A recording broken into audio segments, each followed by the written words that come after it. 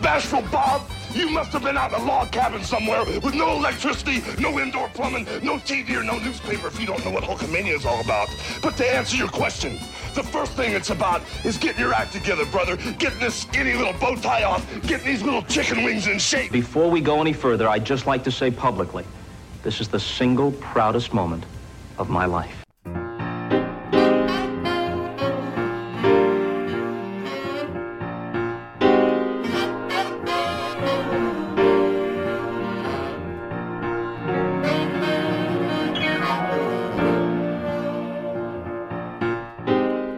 Welcome to Great Minds, and our guest today, and it's an absolute privilege, is the voice of my generation in sports and in popular culture, Bob Costas. Thanks for being here, Bob. Well, it's a very fine introduction, and I hope I can come close to living up to it. You set the bar high. I hope I've still got enough of a fastball to get there. I think you do, and I'm sure for you, this is, I was thinking this must be a little bit of an Admiral Stockdale moment being on Great Minds. You recall his great line, "Who am I and why am I here?" way back when. Well, I'm not confused as to who I am. Stockdale seemed to be totally confused as to time, place, and identity. I'm not confused in that respect, and I'm happy to be here in any case. I'm not sure that Stockdale, before the debate and then after, was at all happy to have been there. I think you're right. When we think of sports is something that conjures memories, emotions, and it's also something that we define by numbers. If we're in your beloved adopted town of St. Louis and you say number 6, you know it's Stan Musial. When you're talking about another player who I know you love, Mickey Mantle, it's number 7. And there are also names that when you say the greatest of all time, of course, it's Muhammad Ali. When you say the great one, it's Jackie Gleason. And when you say 39, it's the classic 39 and the original Honeymooners. Yep, number of episodes. And I watched your conversation with Audrey Meadows, and I thought it was one of the best things I had ever seen anybody do in any genre. Thanks for staying up later. If I walk out of here tomorrow and they say there's no more show, and in fact, there's no more career, if I've got to go work at a 7-Eleven starting tomorrow, it's okay. Because Audrey Meadows, Alice Cramden, is our guest tonight on Later. And away we go. How'd you get to become Alice? Oh, what a beautiful introduction. You have to stay on for 100 years because you are the best. Well, I don't know, but The Honeymooners is my favorite television show of all time. And I'm sure I'm not alone in that. It's not exactly like an esoteric choice. And millions of people can make that same statement. Yeah. And the same 39 over and over. I mean, you'd get tired no matter how good a show. You'd get tired of them 3, 4 times. I've seen all of them 15 times. And I'll go for 16. I'll go for 18. I never tire of them, and other people feel the same way. So it's obviously a classic show. Yeah. Well, of course, the 39 are the only ones that I had seen until the lost episodes were discovered. Well, that's awfully nice. One of the things about Later was that it was a single guest program, a very textured and eclectic guest list over the 5 or 6 years that we did the show. There was no studio audience, although sometimes you'd get a laugh or some kind of reaction from the people on the set, the stage manager, the camera people, something like that. And it's an old axiom of show business. If you earn a laugh from the crew, that's a much higher achievement than getting one from a studio audience who comes primed to laugh. So it had a certain atmosphere to it. It was unrushed. It was, generally speaking, there were a few guests that we had to have just to plug a gap in the schedule because you had to have a show 4 nights a week. But 90% of the programs were about the person's body of work and their life story and their point of view. It wasn't about having something to sell or having to achieve a laugh every 20 seconds, lest the audience's attention span be exhausted. I wouldn't call it highbrow. I'd call it perhaps upper middle brow. But at that level, we respected the audience's intelligence and we assumed that a certain sensibility prevailed among that audience. And that's what we pitched our content toward. And it also had to interest me. Otherwise, the program wouldn't have worked. And I think I would lose, but I would relished the challenge to go toe-to-toe with you on Honeymooners Trivia. The way you pulled out references in your conversation with her, Burt Wiedemeyer, on and on and on. It was impressive, Bob. Well, some of what we were able to accomplish on later was the result of diligent research. And our staff was very, very good. And I made sure to be well prepared. And that's a carryover from sports broadcasting. Any good sports broadcaster will tell you that preparation is absolutely key. And you prepare for eventualities that are not likely, but they could come up. And you never know what you'll use from that preparation, what will fit. But you need more than you intend to use because you can't be sure. A sports event is a drama without a script.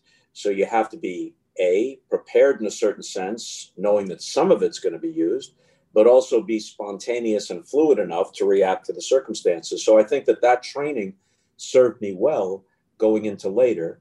The staff also served me well. I had a willingness to digest the material, but when you mention the Honeymooners and many other examples on later, a lot of it I just had stored away from my personal experience or obsessions or affinities or whatever it might be. A lot of it just popped to mind in the moment because I'd been immersed in it for much of my life. Fantastic. Well, that passion, that preparation, and your innate ability to have your pulse on popular culture, I think is part of what made you such a joy to listen to. Like so many in your field, radio was a big part of what groomed you. When you were a young kid growing up, I guess you went to Comac High School, what were you listening to on the radio, and who were the broadcasters that you remembered from those early days? Well, in sports, I was lucky to grow up in New York when it was a true mecca of sports broadcasting. So I'm listening to Mel Allen and Red Barber and the truly great Marty Glickman, who practically invented how to broadcast a basketball game on the radio. And Marv Albert was his protege, literally his protege, his stat man at one time, and then grew into that role as the voice of the Knicks. And Lindsey Nelson did the Mets along with Bob Murphy and Ralph Kiner. And there were many, many others whose styles were interesting and in some sense distinctive. Apart from that, all of us listened to top 40 radio, and that meant something very, very different than what it meant today. So you're listening to Cousin Bruce Morrow, Cousin Brucey on WABC, and Dan Ingram, who I thought was the best of all of them. He was so witty and so clever, and he was the tightest voiceover guy ever. Certain songs had an instrumental lead-in before the first vocal. Might be 9 seconds, might be 29 seconds. Dan Ingram hit it to the millisecond with ever so much as the slightest stumble. And I just wondered, how could he possibly do that? It was like when I first listened to Vin Scully, how could I ever be even close to that good? How does he do what he does? And the same thing with those guys on the radio. Murray the K was on the radio. The disc jockeys then were gigantic stars. And over on WNEW FM, a different kind of music. Then, top 40 was mostly, we thought of as singles, 45s that you could buy for 79 cents or whatever it was in the late 50s and early 60s. Whereas WNEW was a different kind of rock, for lack of a better term, album rock, and stuff that wasn't getting necessarily top 40 airplay. And Scott Muni and others had a whole different sensibility, but I listened to them as well. I also listened to Gene Shepard late at night, and he was an incredible storyteller. He would sometimes tell these arresting, can't miss a moment stories that would last for 15 or 20 minutes. But he was so good at spinning a yarn and using that theater of the imagination that radio was. And then luckily, after I left Syracuse University, I wound up right away at age 22 at KMOX in St. Louis, which was one of the great radio stations ever. Not just 50,000 watts, but it was more important in the St. Louis community and region than any of the television stations were.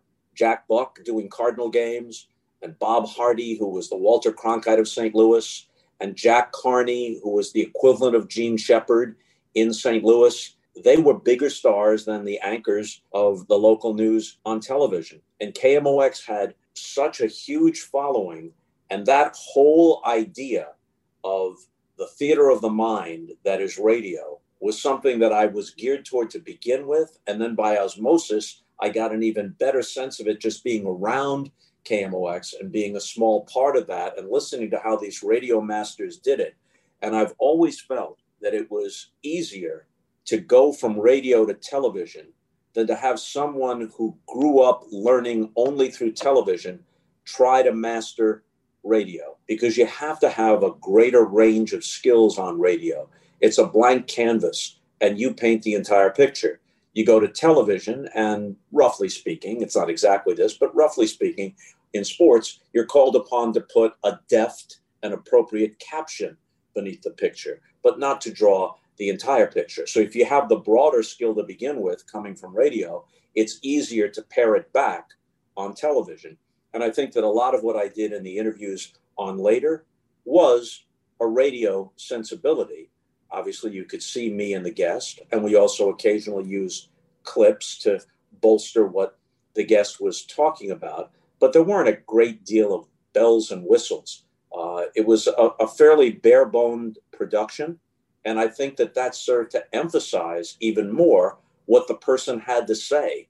We didn't assume that you'd become bored after 20 seconds and you'd have to have bells and whistles to distract you or move it along. We assumed, given the hour of the night and the nature of the show, that those who sought it out and became regular viewers knew and appreciated what they were getting.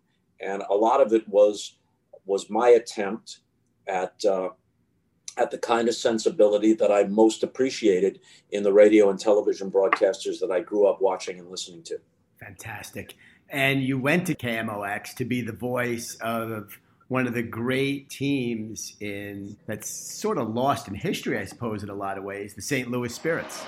And we're going to get Steve Jones coming in, see if he can generate a little offense. He's the kind of man who comes off the bench and puts the ball in the bucket for you, Bill, and he replaces Milt Williams. Here he is with a baseline jump, and he hits right away. Yeah, actually, technically, the Spirits of St. Louis, because it was an homage to Lindbergh's plane, the Spirit of St. Louis. And the logo was one of the greatest logos in the history of sports, with the S's in Spirits and St. Louis, and then a swoosh underlining it with a depiction of Lindbergh's plane. So it was intended to be a quintessentially St. Louis thing. The logo itself and the uniforms were terrific. We had a lot of talent, most of it undisciplined, lasted for only 2 years, but A, it was on KMOX. B, it gave my career a tremendous start. And C, the ABA itself and the Spirits in particular were so memorable, so wonderful, and at the same time so crazy and exasperating in some respects, that there's still people who are around it, who are kind of members, myself included, of a fraternity that those who weren't part of it can never fully understand. But if you want to get kind of the feel of it, I would suggest Terry Pluto's oral history of the league, Loose Balls, which is one of the best sports books I have ever read, and comes as close as anything that I've come across to capturing what the ABA was about. Yeah, I used to go to ABA games when the Nets played at the Nassau Coliseum with Dr. J and Brian Taylor, and I remember seeing Marvin Barnes and a lot of those great players. Yeah, Marvin Barnes was a phenomenal talent, All-American at Providence, helped them to the Final Four 1 year, was the second player taken in both the NBA and ABA draft the year he came out of Providence, after only Bill Walton, truly one of the all-time greats. And I'm fully convinced that had Marvin stayed on the straight and narrow, which would have been a very large if in his case, he would have been in 1997 on the stage in Cleveland on the 50th anniversary of the NBA when they selected the 50 greatest players of all time. But as talented as he was, there were demons and a lack of discipline, and he found himself in a lot of regrettable situations. There was never any personal malice. He was very likable and very funny, and we stayed in touch until his death a few years ago. I wrote the foreword to his biography and had contact with him, as I said, almost right until the end. But his life was not what it could have been if he had been personally more disciplined. Fantastic. Yeah, it was just such a special time in sports. And I read that the owners of the Spirit, as I will now properly call them, the Spirits of St. Louis, only about 5 years ago, the NBA finally bought them out at an incredible number. Yeah, they made not only the greatest business deal in the history of sports, and this is by overwhelming consensus, but one of the greatest deals in the history of American business. And it went like this. At the start of the 75-76 season, the ABA had 10 teams. Some of them were actually thriving, like the Denver Nuggets. The Indiana Pacers always did well. They were a flagship franchise, won 3 of the 9 ABA titles. The San Antonio Spurs were doing okay. The Nets at the Nassau Coliseum weren't doing as well as you would have expected, perhaps, but they had Julius Erving, and that made them viable and attractive. By the time that last season ended, 3 of the 10 teams had folded, and 7 remained. The NBA wanted to take in 4 of those teams, the Nets, the Pacers, the Spurs, and the Nuggets. But how to dispose of the other 3 without risking all kinds of litigation?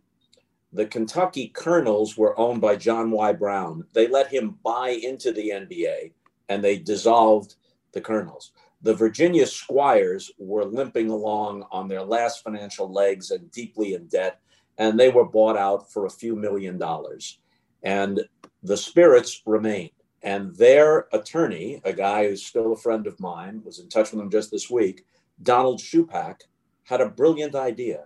He said, look, if we were to get into the NBA, then we would be entitled to our slice of the network television revenue. True? Well, yeah, true. And each team then was receiving only several $100,000 from the CBS deal. And CBS was all there was. There wasn't an ESPN, there wasn't cable TV, there wasn't an internet, there wasn't a global NBA. It was a modest thing.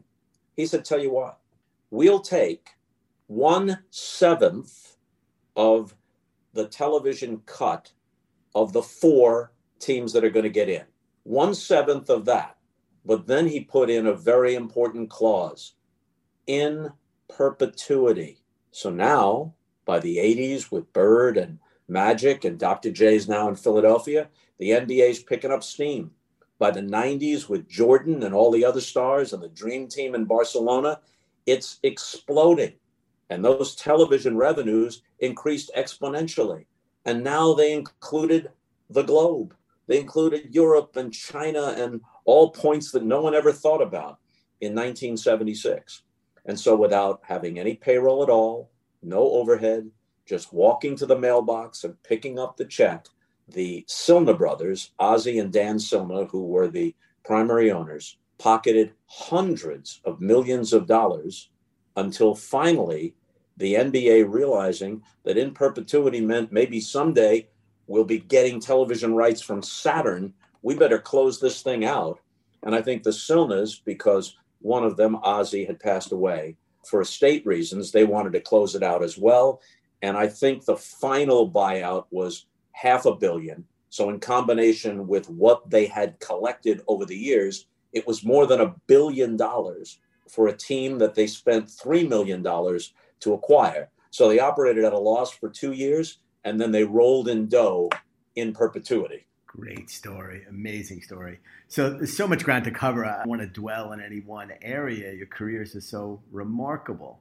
I'd love to jump to October 4, 1980. There were certain names in American sports, television, and television history in general that we don't want to ever forget. And one of those names, who I know was very instrumental in your career, was Don Ohlmeyer. I'd love to hear about Don and your recollections of that very first game that you called. I think it was the Yanks and the Tigers for Don Ohlmeyer and NBC.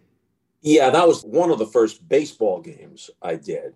But my first assignments for them were a mixture of things. I did some powerlifting in China, in Beijing, which was still known as Peking to many Americans. It was in preparation for the 1980 Moscow Olympics, which were to have been on NBC, and they were taking people and getting them familiar with various sports. And in my case, I was a newcomer, so I would have worked some of the more obscure Olympic sports, and then it all fell through when the Americans boycotted it. So there was no American TV of the Olympics. But Sports World was NBC's answer to Wide World of Sports on ABC, kind of an anthology sports series. So I did a motley collection of events for Sports World. I also did some basketball and football, NFL games, play-by-play in 1980.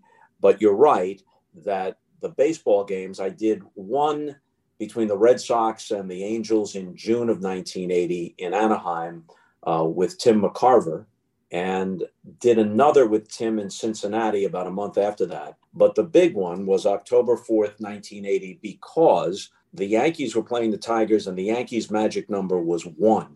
And it was actually 1 on Friday night when they played a doubleheader against the Tigers, who are a woeful team. And somehow the Tigers won both games. Otherwise, the game on Saturday would have meant nothing. And it still was going to go to a very small audience. But the primary game, which was Montreal and the Phillies wound up clinching the division that night, but it was delayed 4 hours by rain. So ours was supposed to be the backup game. And all of a sudden, we're on to the entire country. We being me and Bobby Valentine, who was then the Texas Rangers manager, but was available since the Rangers season was over. And so he's in the booth with me. And the game turned out to be a terrific game. And Reggie Jackson hit an upper deck home run that was decisive. Goose Gossage nailed it down for the save in the 9th inning. And the game goes to the entire country. And outside St. Louis, I think most people were probably saying, who the hell is this kid?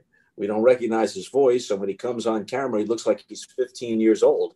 But I guess because of my baseball knowledge, and it was lucky for me that the game involved the Yankees and was at Yankee Stadium, so I was steeped in a lot of the history and meaning of that. We did pretty well on the broadcast, and it was well received. And Don Ohlmeyer decided after that I would become a permanent part of NBC's baseball coverage, which was one of the pivotal decisions in my career. There's a story concerning me and Don right around that time, after I'd been at NBC only a short amount of time. Might have been before that broadcast in October, but it was in the same time frame. He calls me into his office and he says, we really like your work and we think you have a terrific future here, but let me ask you something. How old are you?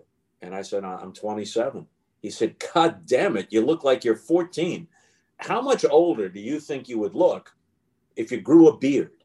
And he was serious. This was his big brainstorm. And I said, well, 5 years at least. And he perked up. He said, 5 years, really? I said, yeah, because that's how long it would take to grow it. Today from Tiger Stadium in Detroit, it's the White Sox and the Tigers on the NBC Game of the Week.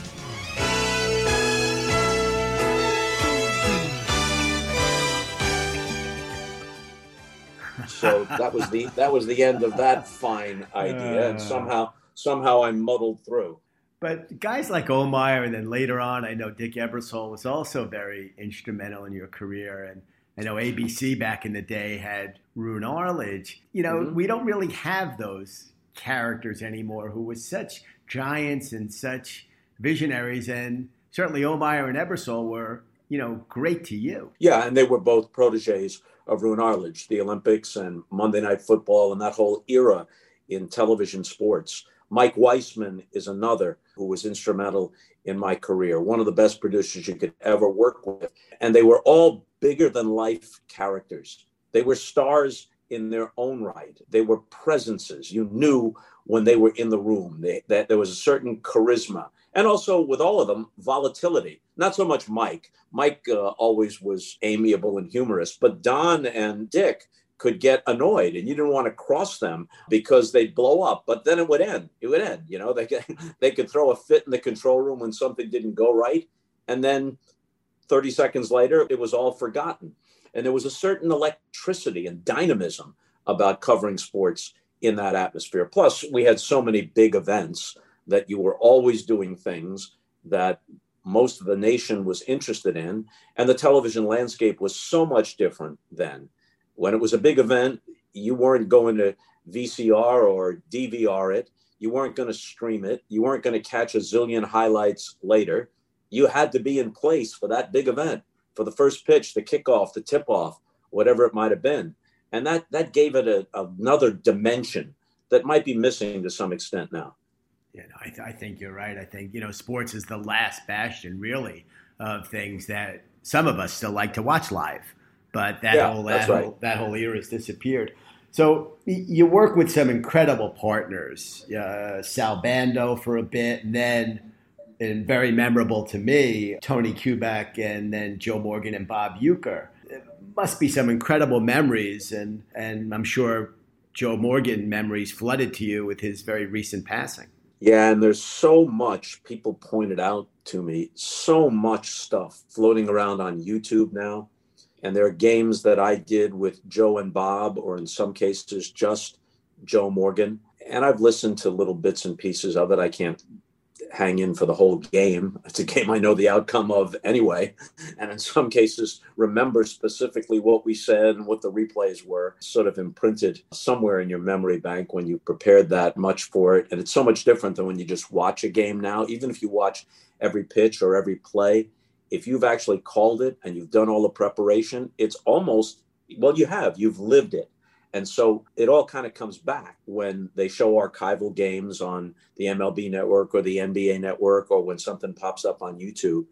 But especially so with Joe Morgan's passing. He was such a great player.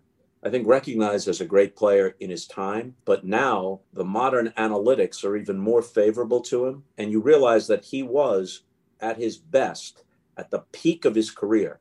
He was probably the greatest second baseman of the second half of the 20th century. And I enjoyed working with him. I respected him and liked him as a person. And he's part of that unfortunate run of Hall of Fame players, all of whom were iconic in their own way, who passed away this year, starting with Al Kaline in April, and then just in a cluster of 6 weeks or so, Tom Seaver and Lou Brock and Bob Gibson and Joe Morgan and Whitey Ford. Yeah. So, and I've been called upon, because I knew them all and either broadcast their games or interviewed them all. I've been called upon to reflect about them. And I think when moments like this happen, it takes you back, simultaneously, it takes you back to your youth or a younger stage of your life, but it also reminds you of your own mortality. And when we think about sports, they're not the most important thing if you're just talking about the outcome of any given game, but they're one of the things. Music and other aspects of pop culture can also be part of it. One of the things by which we mark time. And I think baseball especially so, it's just a different nature to the game and the way people follow it, at least in my generation. And so when you hear about Al Kaline, who I did not know that well, but I knew him, or you experience the death of someone like Joe Morgan, it's not just something you note from a distance. There's a personal connection there. And even if you weren't lucky enough to be someone like me who knew them and was closely involved, even if you were just a fan, I remember hearing from thousands of people that I didn't know. This is back when people wrote letters, when everything wasn't emails or Twitter or whatever. I received close to 10,000 letters in the aftermath of Mickey Mantle's death when I did the eulogy at his funeral. And although people had different recollections, the abiding theme was this. This was part of my life. This was part of my childhood. And I feel something I can't quite explain. Knowing that Mickey Mantle, a man I never met, is gone, I feel a loss in my life. And that same feeling is coming. I hope it's a long way off, but it's coming when Hank Aaron's gone. It's coming when Willie Mays is gone. It came tragically and much too early for a lot of people when Kobe Bryant died in the helicopter crash. A lot of sports fandom is mindless and obsessive, especially today with all the social media and everything. But a lot of it, especially I think in previous generations, and I hope to some extent in this one, a lot of it has to do with real emotional connections. It has to do with fondness and memories that aren't crazy. They're human. And that I think is the best part of sports. And when I've been able, I've tried to capture that in my broadcasts. I don't think you can ever do it perfectly, but I've always been mindful of that. Well, you sure have. And if we had a Mount Rushmore for sports broadcasting, in my mind, it would be Vin Scully, Jack Buck, Jim McKay, and you. And well, that's great company. I'm flattered by that. And growing up, you mentioned Sports World, which of course was NBC's attempt to emulate Wide World of Sports, which was the iconic, show that we watched as kids. Yep. It was, you'd never missed a week. We all remember things like seeing Vasily Alexiev, the Soviet weightlifter. Who I met once. I actually met him. Yeah, Did he you? He was at that powerlifting thing, which otherwise would have been completely forgettable. It was actually December of 1979. Believe it or not, I was miscast. I actually did 2 weightlifting things. One was powerlifting in 1979, and any of these competitors could have lifted me up with one hand. But that was in 1979. It was actually my first assignment for NBC in Tokyo, December of 79. Minisama Kanishiwa. Watashi wa Bob Costas. My partner was a guy named Larry Pacifico, who had won 7 or 8 world powerlifting championships, and Vasily Alexiev was there. And Oh my God. to Pacifico, Alexiev was as if a baseball player had met Babe Ruth or Willie Mays. He was a god. And then I did the one that I mentioned earlier about a year later in 1980, which was Olympic powerlifting. Fantastic. And I remember that was the first time I remember seeing the Globetrotters on Wide World of Sports with Meadowlark Sure. Lemon and Curly Neal and Geese Osby and Goose Tatum. What I loved about Jim McKay, is I remember so fondly as a boy, is he went beyond sports and he talked about issues that transcended sport and had a wonderful way of putting things in context.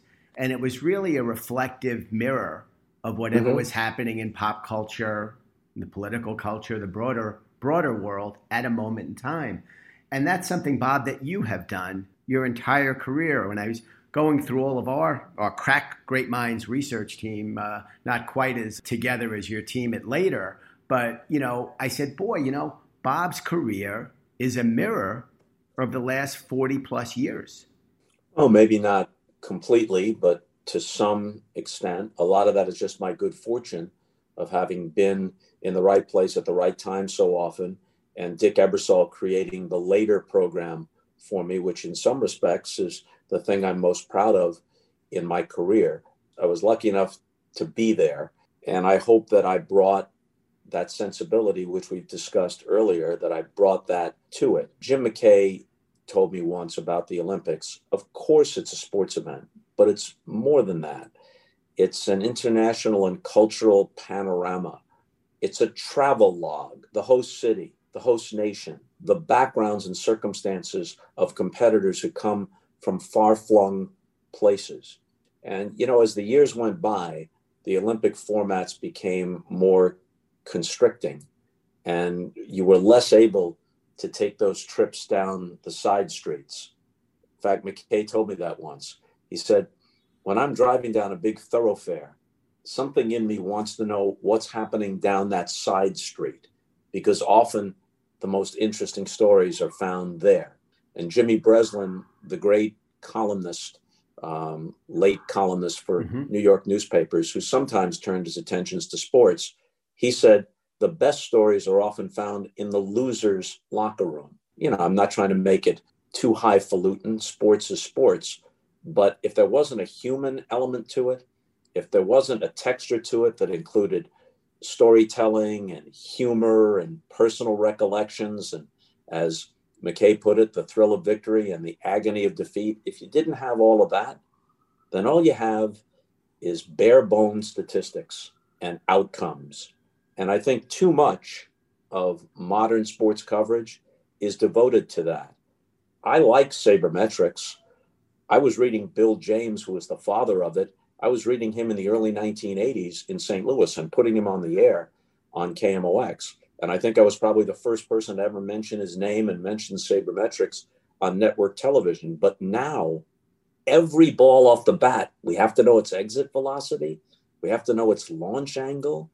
We have to know every last bit of statistical minutia. How did Vin Scully and Jack Buck and Red Barber ever get by without any of that and still be so compelling and so listenable? Because they were great broadcasters, because they were storytellers, because there was an element of humanity there that you cannot quantify, but you appreciate it when you hear it and when you see it. Yeah, one of my great joys in life was I was very close to Bud Greenspan. My most treasured memory in my career was in '92 in Barcelona. My birthday happens to be over the summer, and I was having breakfast with Bud, and Frank DeFord stopped by and sat with us. And it happened to have been August 6th, my birthday. And Bud's ability to do that and to tell those stories, I thought was second to none. Bud was fantastic. He was geared toward the Olympics. What he did over the years is part of the Olympic archive. It's part of Olympic history. He didn't delve into things journalistically all that much. He wasn't interested in the controversies and the issues, and those are an important part of the coverage. But for what he did on its own terms, he was wonderful. Yeah, he had a great line. He would say the media is interested in the 10% that's bad. They spend 90% on blowing the line. He said they would spend 90% of their time on the 10% that's bad. I choose to spend 100% of my time on the 90% that's good. And he did see things through rose-colored glasses, and he never minded when people said that about him. Yeah, that was his approach. And as I said, on its own terms, he did it magnificently. My own philosophy is this, and I was in a different role than a documentarian, and there are obviously differences among documentarians. Ken Burns, a different kind of documentarian than Bud Greenspan was. But for lack of a better explanation, my operating principle was that a really good broadcast, or over time, a collection of broadcasts, should be like a really good issue of Sports Illustrated. It has some celebration of the beauty and the drama of sports. It has human interest. It has insight from coaches and scouts or statistical insight. It has elements of history. It should have elements of humor and quirky stuff, but also in proportion, it should have journalism and commentary. Not every game or every event calls for that.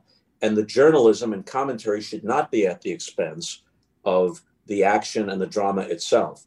But there are always little windows where that can be worked in and should be worked in my view. And over time, maybe not every broadcast, but over time, you should be able to step back from that canvas, if that's not too lofty a description, step back from it and see not just the primary colors, but all the shadings that give it texture. And using something you did as a manifestation of that, I watched the interview that you did with Mickey Mantle shortly after he was released from the Betty Ford Clinic fighting alcoholism, and his son Billy had just passed away. And you talked with Mickey about role model versus hero. Yeah.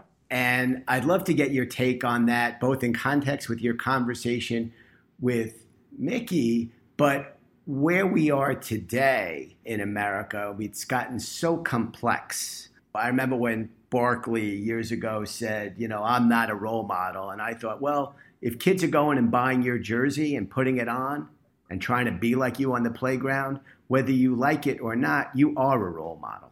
Well, within reason. I've always felt this way.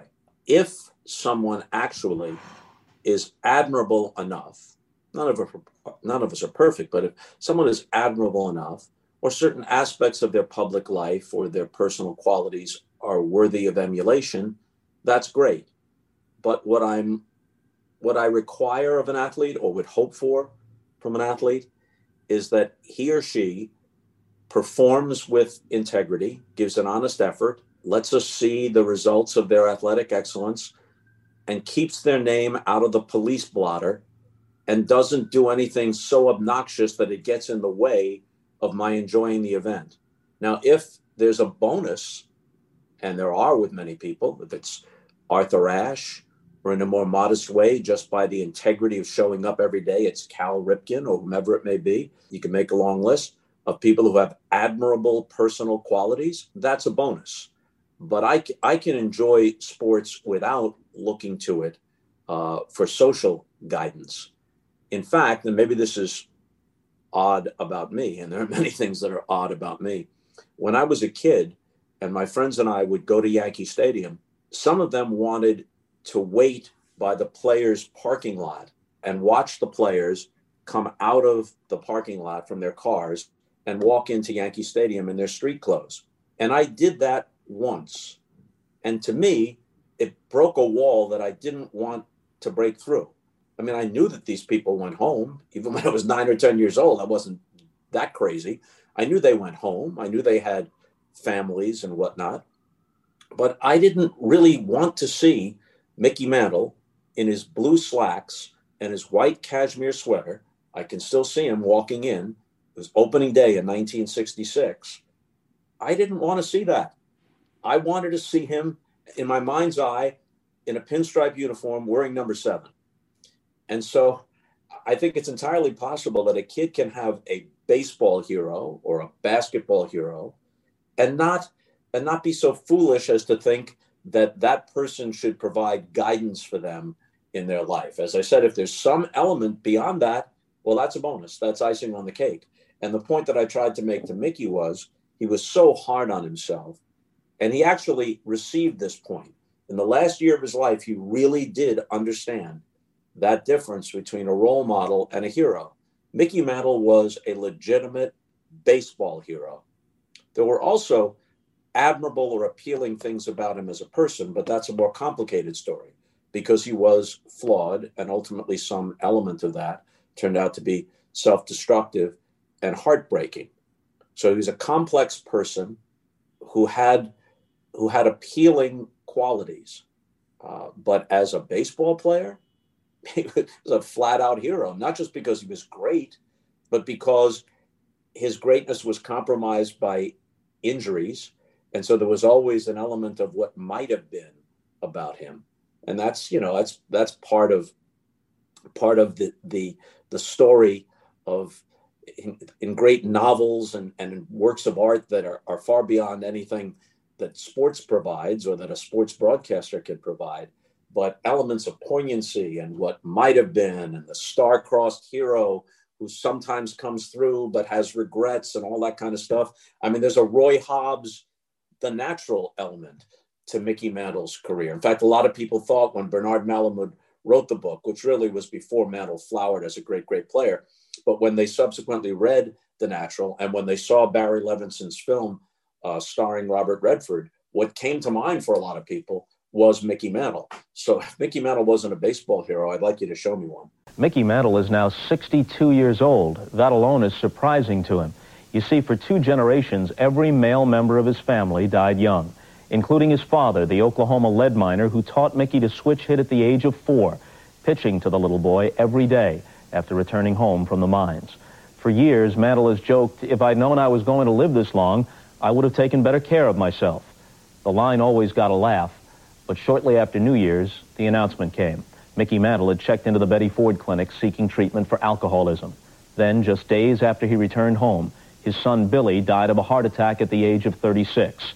Even after Billy's death, Mickey insisted that we go ahead with this interview.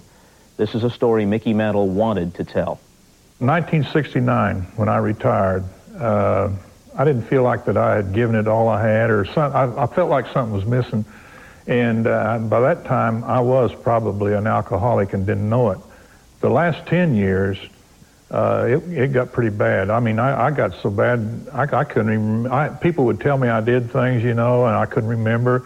I did things I had no idea I was doing. When you got to Betty Ford Clinic, I'm told that you received more letters than anyone who's ever been at Betty Ford. And when you consider some of the famous names who've gone in and checked out, that's kind of remarkable.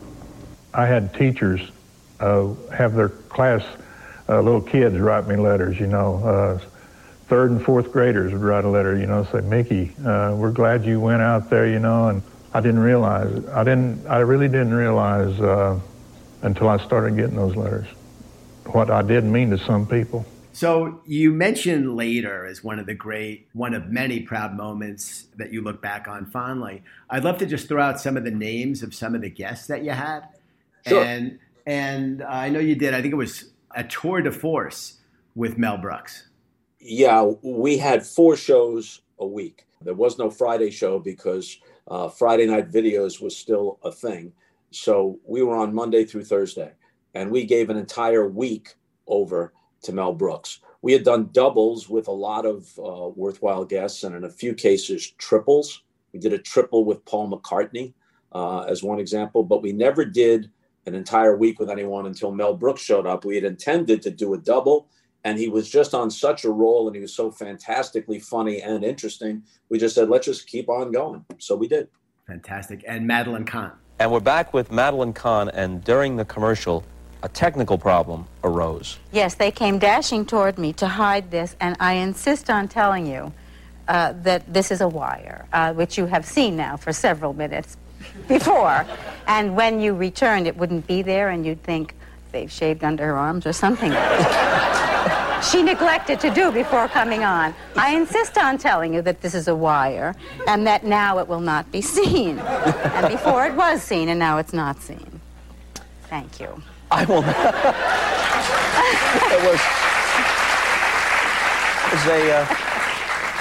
a lovely vignette. When you talk about Mel Brooks, Madeline Kahn was one of the stars that he was most fond of and used to wonderful effect. She was a great guest because she had a great sense of herself and could laugh at herself, could play a role, could play the desirable young seductress, but at the same time project a certain kind of strength and self-assurance. I mean, Madeline Kahn was no bimbo, and she was just very endearing. I'd never met her until she sat down to talk with us. And I found her to be both kind of playful, but at the same time, within the same interview, reflective. Yeah, I thought it was a fantastic interview. And you did separately Stephen Stills and David Crosby. Yep, and Graham Nash. We never, but we got 3 of the 4. Okay. And at least 2 of them, Stills and Crosby, are knocking around on YouTube. But I don't think Graham Nash has surfaced yet. Yeah, I did not find that one. But you're clearly a huge music fan. Yeah. And, someone asked me a couple of years ago, could you do Later now? If someone wanted to make that kind of time available and that format available, could you do it? And my answer is I could do it professionally, but I couldn't do it nearly as well and with nearly the level of personal connection that I did, because when I started, I was in my late 30s. And by the time we finished, I was in my early 40s. And I regret, as I said, walking away from it when I did. I wish I had stayed. We did it for 5.5, 6 years. I wish I had stayed, let's say, for 10. But eventually I would have had to have left. If it was today, could I interview Ed Sheeran? Sure, I could. I could be prepared and I could do a professional job. But would I have the same automatic affinity as when I sat down with Carole King or Smokey Robinson or Bruce Springsteen or Bob Seger? Of course not. Right. Of course not. Or Darlene Love? Of course not. Yeah. And true that you were offered a slot after Letterman on national TV. Yeah, when David went from NBC to CBS after Jay Leno got The Tonight Show, part of his deal was that he controlled the hour after his show on CBS. And he offered it to me, which was very, very tempting. And in conjunction with it, CBS also offered me a spot on 60 Minutes. And if it had been a different time in my life, I definitely would have done it. But my kids were very young. I was living in St. Louis and commuting to New York. NBC had the Olympics. The NBA on NBC was a big deal then and getting bigger. A year later, they'd reacquire baseball. And I just thought, well, you can't have a better combination of sports circumstances. And one big element in my decision was this. With the ages of my kids, I was able to take them with me. My son Keith went to his first NBA finals with me when he was 5 years old in 1991. You can take a young boy or girl to the NBA Finals or to the Olympics, or to have them meet Ozzie Smith or Michael Jordan, and it resonates with them. You can't say to a 7-year-old kid, Daddy will be back on Tuesday, but I'm going to interview the Secretary of State. You know, it just doesn't mean the same thing. Right. And I could have done it, but I couldn't turn my back on the sports part because of my kids, and also because of my own feeling, my loyalty to NBC and Dick Ebersol, and the fact that we had such excellent sports properties. But I was sorely tempted to take the CBS and David Letterman offer. And had it come at a different time, I would have. Well, later is magic, and I'm glad there's so much of it that we can still watch on YouTube. It was just a joy to watch them all. So thank you. You're welcome. So I'd be remiss not to ask you about reflections on your many, many times behind the Olympic desk. I was lucky in my career. We mentioned Bud earlier, and I got to go to Lillehammer and Barcelona and a number of other games. And I always felt there was a real specialness about the Olympics and about Olympic athletes. You wouldn't know this, but when I was a kid, when I was 23, and this is how I met Mike Dyer, who was kind enough to connect me to Pam in your office and make this happen. When Mike was running the St. Louis Sports Committee, I was running the New York City Sports Commission. Our original goal was to bring the Olympics to New York. It's never been here, as you know. And when Atlanta got it and Billy Payne and his group, Charlie Battle, did such a great job with the bid, I looked around and said, is there anything else that might be worth bidding on? And we actually bid on and won the 98 Goodwill Games, which you might recall. Yes. And I got to go to St. Petersburg for that in 94. And we actually competed against St. Louis and Mike for the rights to that 98 Goodwill Games. Did you feel that specialness of Olympic athletes and everything that it meant in a different way than pro sports? Yes, and there's so many aspects to it. We can't get into all of them, but one of the keys, and I mentioned this frequently on the Olympics, if you lose the World Series, either the Rays or Dodgers are going to lose the World Series. They'll be back in spring training next year. You lose the heavyweight title, you could get a rematch, and it could come fairly quickly. But for Olympic athletes, it's once every 4 years. And for some, it's once in a lifetime.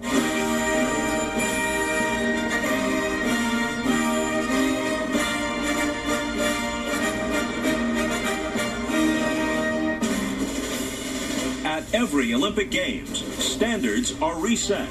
Numbers and figures more impressive than those that came before. Performances that won't soon be forgotten. His Olympic victories have been both decisive and stylish. Now he races for a feat unprecedented, becoming the first ever to twice sweep the sprints. No one has ever turned 2 laps of the track more exquisitely. Tonight, he runs to sleekly advance his legacy. This group aims for a goal none before them have grasped, guided by a coach familiar with the extraordinary. And in events that demand speed and style, precision and daring, they look to reach new heights. Gold medals are won with low times, high marks, big plays by those who perform best on the biggest stage at the Games of the 30th Olympiad.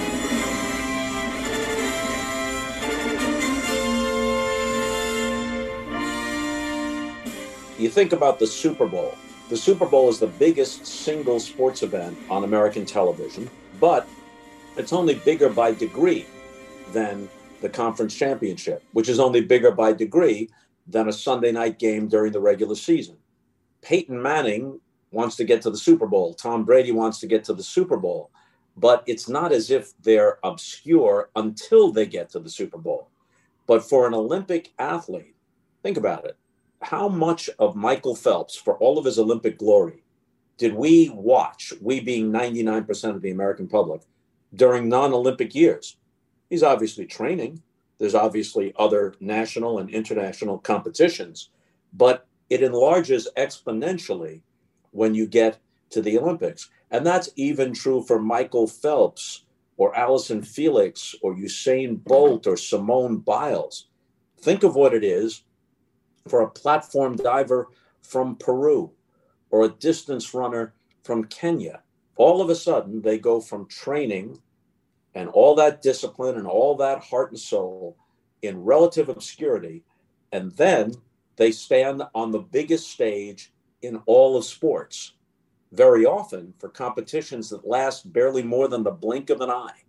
All those years of sweat and toil, and it comes down to multiple seconds in the pool or 10 seconds or less in a sprint, something like that. I think that gives it an added element of drama and urgency. And that's when you're talking about the top competitors who have the chance to win a medal.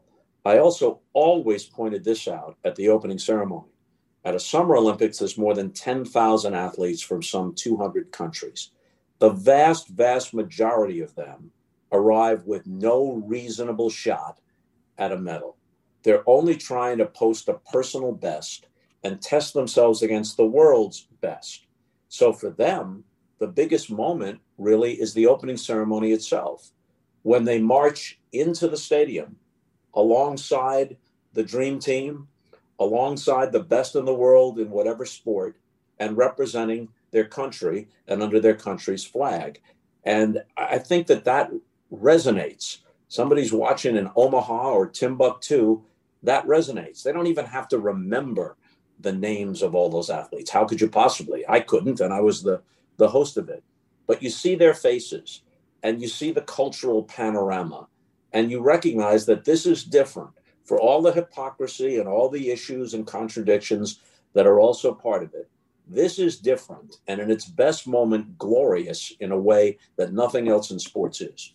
Yeah, I couldn't agree more. So just to wrap up, it was thrilled a couple years ago to hear you on Yes doing some Yankee games. And I know that was just a one-off, and you're doing stuff with MLB and I guess doing some stuff with CNN. What else is out there, Bob? You're still a young guy, and you've completely still got your fastball.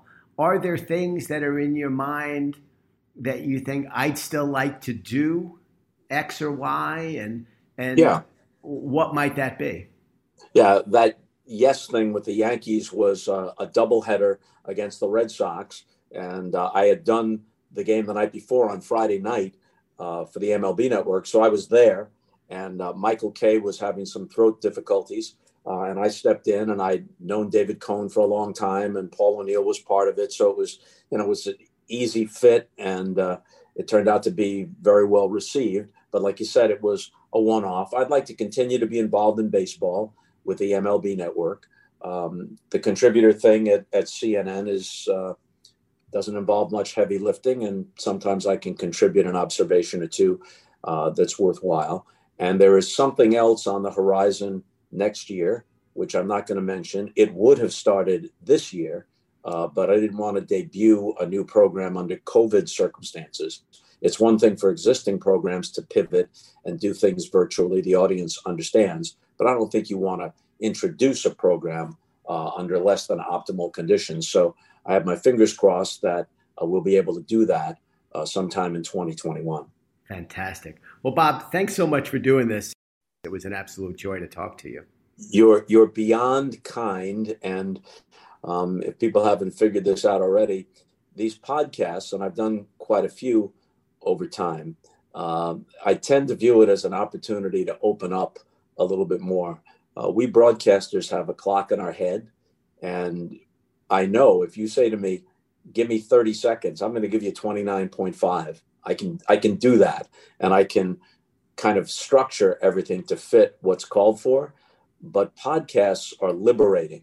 So I hope I didn't take advantage too much of the lack of a clock really ticking with every moment, or having to work around action on a field.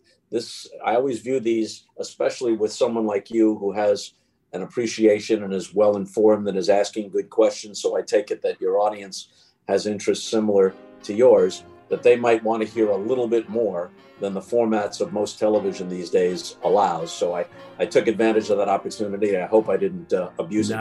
You were great. Thanks so much. And thanks, Matt. Thank you very much. Stay healthy, and every continued success.